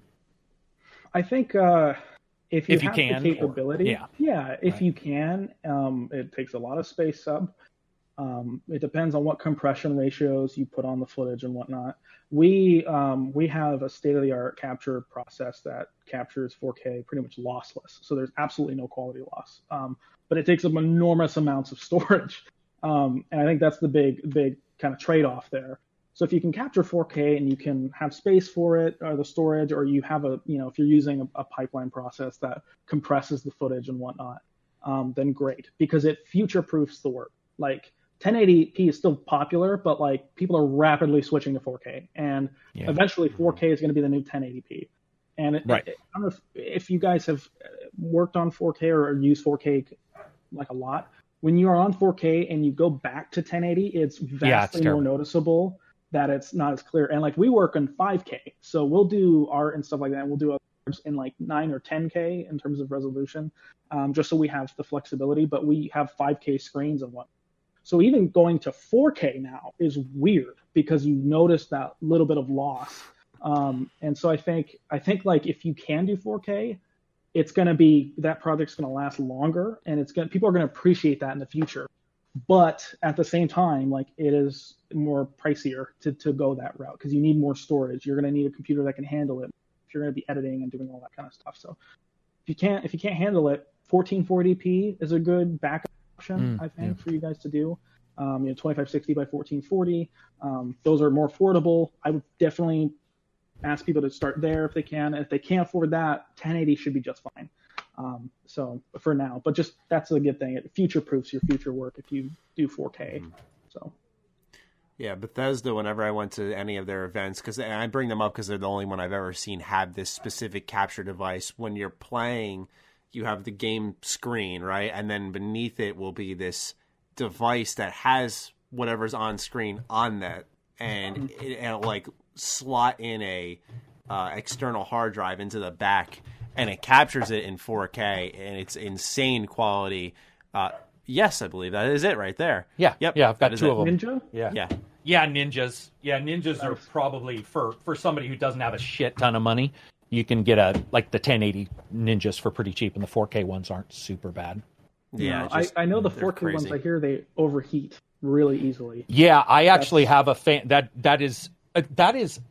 I mean, obviously they're not going to admit it, but I do believe that that's an issue because this is the second one I've gone through, and I talked to John Linneman from Digital Foundry a lot about like what hardware they use for capturing stuff, and I was like, I want to do this, and he was like, yeah, it's good because the splitter's legless. There's no, so you can split to your monitor. You don't notice any issues. Which, let's be honest, if you're capturing in like OBS, you can get anywhere from 40 to 70 to 120 millisecond lag. And so if you're trying to record a fighting game, it can be really rough if you're trying to play it. But dude, I would agree with you. Something is weird with these because I have a fan on it. Because when I don't and I touch the top, it's too much in one little case, if that makes sense. Like I'm hoping a new company comes along and is like, you know how it is, competition. Right. Somebody will come forward and be like, let's make one that, doesn't have to fit in your fucking pocket, because I think that's sort of what this is. But yeah they're very cool. Theirs were a little, I think, bulkier than yours. But yeah, you can get a 9-inch. That's pretty I remember I went to a Dishonored 2 event, and all the device terrifies me, and it's why I never invested in one, because I've gone to multiple events where they've sent me home with the capture and it just didn't work, and you're like, oh fuck, you're just like, what? Yeah, you just spent like hours playing the game. I just got heart palpitations. Yeah, it's a horrible feeling. And, I told you I left. Oh, go ahead. No, I was just gonna say, and so like now I'm very much, before I leave any event, and I know someone would say this is common sense, but you kind of trust it in the technology. But yeah, since like 2017, anytime I leave an event, I'm like, can you just give me a minute? I just got to make sure this all did record properly. Because, the companies have been cool and giving me like a little extra time to just round up what I need if I lost some gameplay. What were you going to say, Carrick? I was just going to say that, when it comes to footage, that's why usually with like newcomers, if they're starting out, FLV is a little better than like MP4, because MP4, if it crashes, you're screwed. Like that file is dead. And as somebody who's watched their PC crash, there's nothing worse than 4 hours or an hour or 4 minutes of your video, and you're like, that's screwed. FLV can crash, and it just, you don't have to worry about it. But what I was going to say, I was just saying, you were talking about footage. That one time when I ended up taking the embargoed footage away from Ubisoft at that event, and they chased me down. Like I think we all have a story of working with a big company where something crazy happens, and they were awesome about it. It wasn't even on purpose on either side, but it's like you have these weird issues, and we also got footage one time that didn't work. It wasn't from a Ninja, it was from something else. But yeah, that can definitely happen. I think anybody should double check everything. I mean, we double checked the Baldur's Gate stuff like 11 times because they were like, we're going to give you B-roll. And it's, we got to make sure it's this and this and this so we can use it when we need to use it. Where are we getting it? They were very cool about it. But, double check, triple record, for Christ's sakes. I record twice sometimes, Shadowplay and Ninja. So sometimes I'll record Shadowplay just because I'm like, this is never broken. Shadowplay has. But just in case, because Right. Well, or color grading will be off. Yeah, it happened to me with DBZ Kakarot. I recorded like 4 hours of gameplay to do impressions, and it was recording through my Elgato into an external hard drive I had plugged into my computer. And when I went to my studio space, I plugged it into the computer and I double click and it's not there. I'm like, you gotta be kidding me! I was like it wouldn't load in, and so now I'm just a very compulsive recording chopper, I almost call it. I'll keep a timer when I'm playing a game, and the second I hear it, I'm like, okay, it's an hour. Stop. Start. Yeah, I just an hour, bro. You got huge nuts. Yeah, man. I don't make it an hour. I don't make it. I make it like, man, no way. Well, because here's the thing: is I hate having when I open up my editing software and I see 80,000 files. I'm like, oh god, this is no. This is way too much. Are you at your computer when you're doing this, or are you just hitting a button? Start. I use Shadowplay when let's say I'm on PC. I use Shadowplay, so it's just like. Bang. Dude, do what I do. I'm telling you. Save it. Make sure you have the folder open and name it to whatever you just saved. So I never open. I have Cool Combo, Awesome Death, and they're all named. So that way when you import it, there's no date and fucking timestamp. And I have no clue what's on this video. I was going to say, do you know one thing that bothers me about trailers that I've been seeing on games? And I think these are in company trailers because it's usually indies or IGN for some reason, but their color they're using limited or full instead of whatever they recorded at, and so for their color, so 256. And what you'll see is go look at a lot of people's trailers; they're really blown out, like they're really, or they look almost gray and not rich in color. And it popped in my head because you earlier had said some people when they capture footage color grade it and all that stuff, and you're like, I don't really touch things, which. By the way, when you're working on it, I think is fine. But what blows me away is, I don't know if you guys have noticed this, but I feel like a lot of companies don't care about this shit. Because I'll go to IGN, and they'll upload it'll be first 10. So they'll be like, this is the first 10 of Crew 2 or something. And it looks like it was recorded with a potato.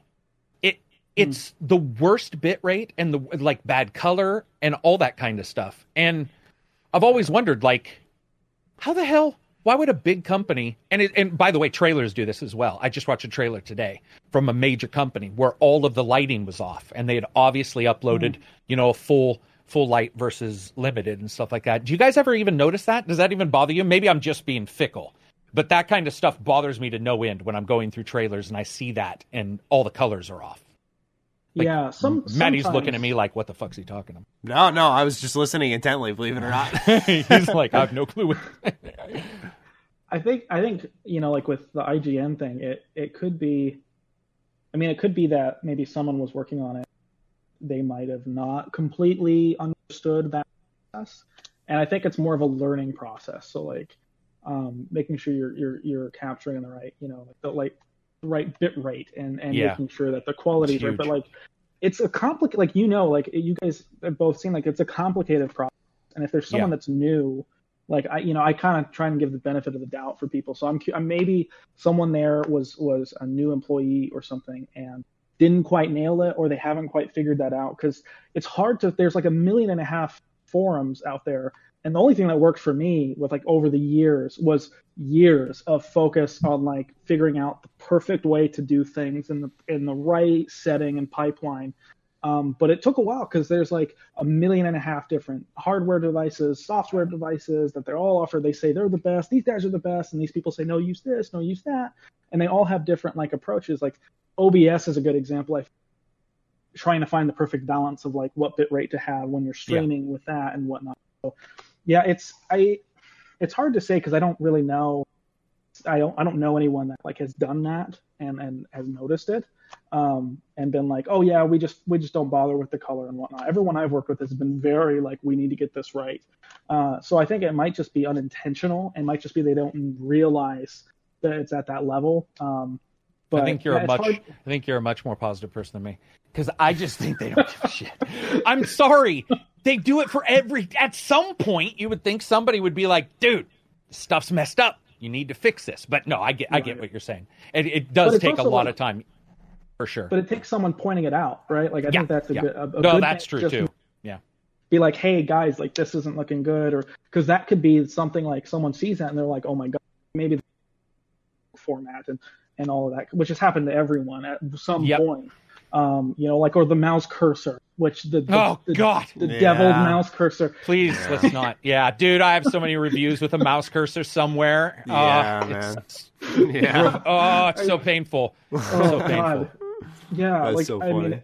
But like so I think that's the thing, is like I see your point though, and I think it's worth bringing it up, and just being like, FYI, this looks a little weird, maybe you should take a look, because I think it's worth mentioning that. But yeah, I don't think people intentionally do it, honestly, but who knows.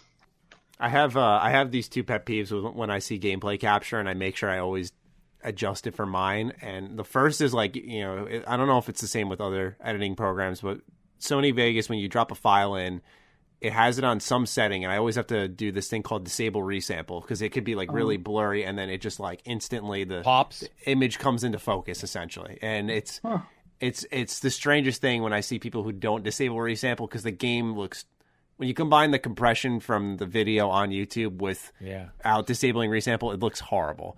And you can even see it on my own, like, really old videos. The other is when it happens when I'm playing Switch games. It happened also when I was playing Spider-Man PS4.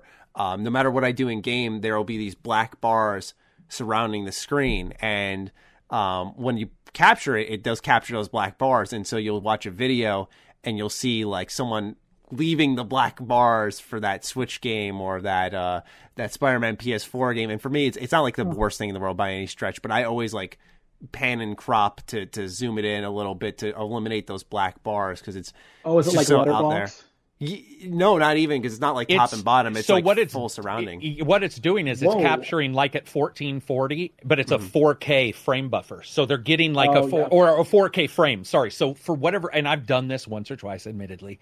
If you look, there's like a black bar around it, and sometimes you've already uploaded it, and you should set scale as or something. You could in Premiere you can do that, but they didn't, and I have seen that. The other one I noticed was we were trying to do VR footage for Half-Life, and you make people sick because they're not in the headset, and trying to put that footage online for the review. I was just like, screw it, I'm just doing it.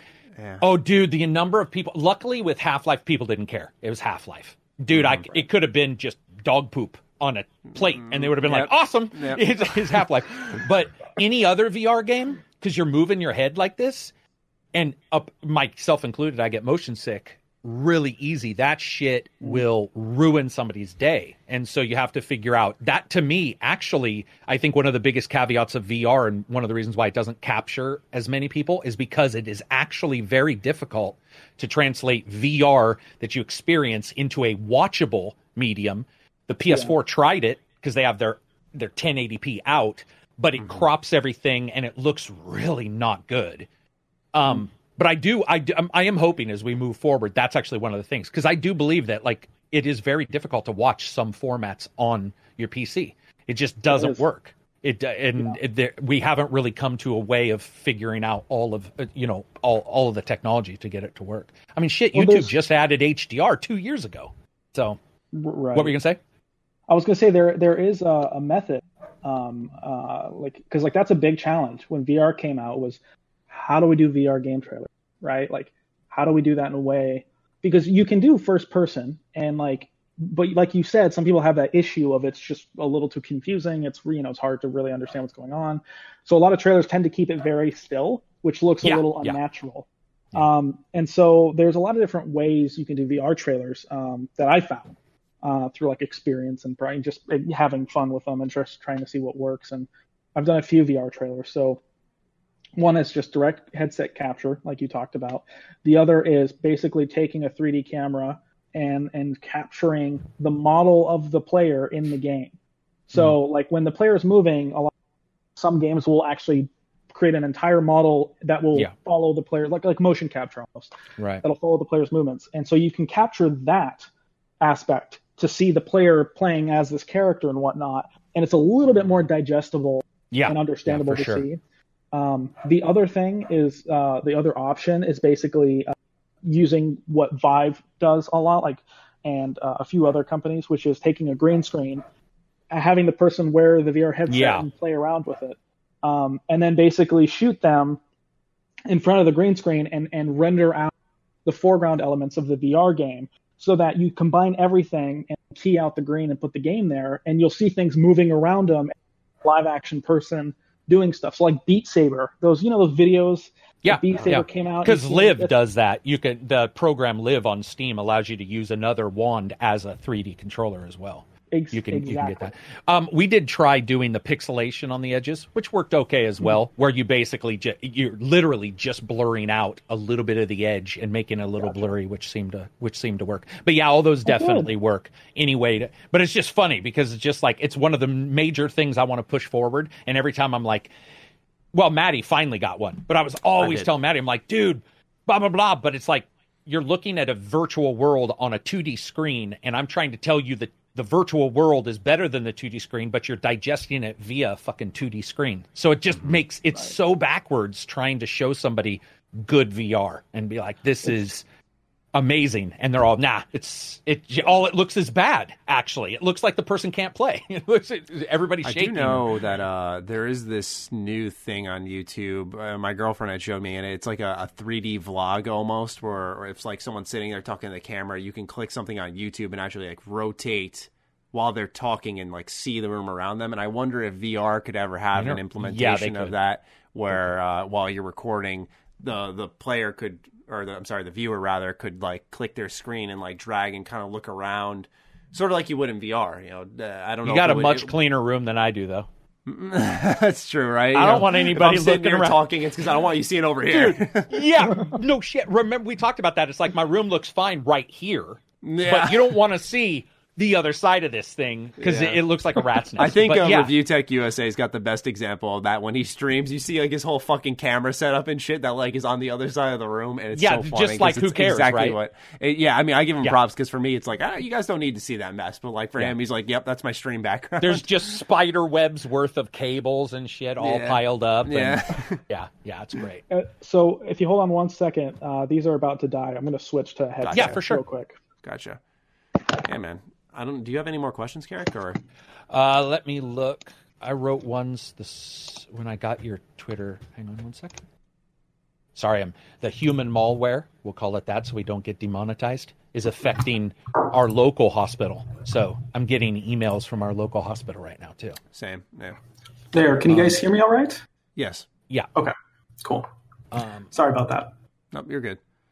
I asked about the I asked about the starting software. I didn't ask about the starting hardware, but he said some of that is proprietary, so we'll skip that. I mean, I can talk about what you can start with. Yeah, why don't you do that? Let's say somebody has a smaller budget. What would you suggest? I mean, you could depends. First, you'd probably want to pick Mac or PC, and I'd imagine if you're doing PC, might be great just because you won't have to need, because you're not going to be doing game well on Mac by like capture gameplay, because Mac isn't a fully supported platform as much as Windows is. So I'd probably suggest you get a PC. So like a laptop, there are some really cheap laptops that you can edit off. Obviously, if you're going to do 4K, getting something with a little bit more cores, a good CPU, a good GPU, stuff like that. Granted, on a laptop, you're going to be limited to the graphical fidelity that is the laptop's capable of outputting. So getting a custom-built PC is great. You can get those under $1,000 generally if you want to build it yourself. And then looking at the GPU level, what's a good quality range? Because developers are going to want their game to look the best, right? They're going to want to they want it to look great. If you're going on console, if you're going to do a console trailer, Sony and Microsoft are a little bit more picky about that stuff and don't want you showing full 4K maxed out, stuff like that on a PC. They want you to do it accurate to how it's going to look on the console. So with that, you're going to have to pick and choose and make sure it's accurate. You'll get maybe like Xbox dev kits and what like we do and whatnot, and capture directly from there or stuff like that. But getting a decent GPU for whatever resolution you want to capture in is probably a good starting point. But this might be a case of where you just might have to build up to the high fidelity graphics types of games. So, you might not start and be able to capture Doom Eternal in 4K, 60 FPS and all that kind of stuff. You might have to start with smaller indie games and maybe invest in a better graphics card and stuff like that. Hardware is the point where you have to put some money for it. You can maybe rent equipment as well, which is an option for some people. If there's a really big graphical fidelity title that you need to capture, you can always rent a high-end workstation or high-end, gameplay capture PC with a 2080 Ti in it, or whatever you need, or a 1080 Ti, and use it for the period of that trailer and then send it back. So there are options if you need like graphical power now instead of later. I'm a big fan of like owning the stuff and building it up and like getting the best of it and like not having to do that monthly payment. But like granted, there are options out there, but that's just a few. It really depends on what your preference is. If Macs are good for editing and whatnot, and like artwork and stuff like that. And PCs can also do that as well because they have the Adobe Premiere set. But really with Macs, if you like working Final Cut or if you want any of the proprietary software, then using a Mac and a PC is preferable. But there's a lot of different options out there. Hopefully that helps a little. No, it's been plenty helpful, man. Cool. You've definitely given us a ton to think about. I don't want to cut you too off. Is there more questions on the list? Just 'cause I only keep asking because I am out. So whenever Carrick's done, no, that's what I got. I got the hardware, software, and newbies because that's usually what every time like somebody pops on, they're like, "Oh, you should have asked starting stuff." So yeah, gotcha. No. Definitely. Cool. I think we covered all the bases. Gage, man, it's been an absolute pleasure. Yeah, definitely. Likewise. Yeah, thanks for I'm glad you had a good time. And, thank you for teaching us. I feel like I walk away a new man today. I know a lot more about the games industry because of you. Yeah. So we appreciate that. I'm sure the audience does. And as always, I want to make sure you're more than welcome to hop back on whenever you want, whether, it's to just talk game news or if you want to teach more people, whatever works good for you, man. Just wanted to make sure the invitation's out there because we had a blast. Yeah, that was fun. I appreciate you guys being so welcoming and whatnot. And it's cool. I don't think anybody even knows half of that stuff exists. So I'm sure a lot of people right now are going, wait, what? Right. Yeah. I mean, just as long as we can get more people to try it out, like that, I think that would be cool to see. Exactly. Stuff. So. Nobody loses out. Yeah, exactly. Cool. Well, all right. Well, thanks, guys. Of course, and we'll wrap it up here. We hope you enjoyed episode 245 of the Ham Radio podcast, and we'll catch you guys next Sunday or Friday if you're listening to Early Access. Peace out. Thanks, everyone. Everyone knows therapy is great for solving problems, but getting therapy has its own problems too, like finding the right therapist, fitting into their schedule, and of course, the cost. Well, BetterHelp can solve those problems. It's totally online and built around your schedule. It's surprisingly affordable too. Connect with a credentialed therapist by phone, video, or online chat, all from the comfort of your home. Visit BetterHelp.com to learn more and save 10% on your first month. That's BetterHelp, H-E-L-P.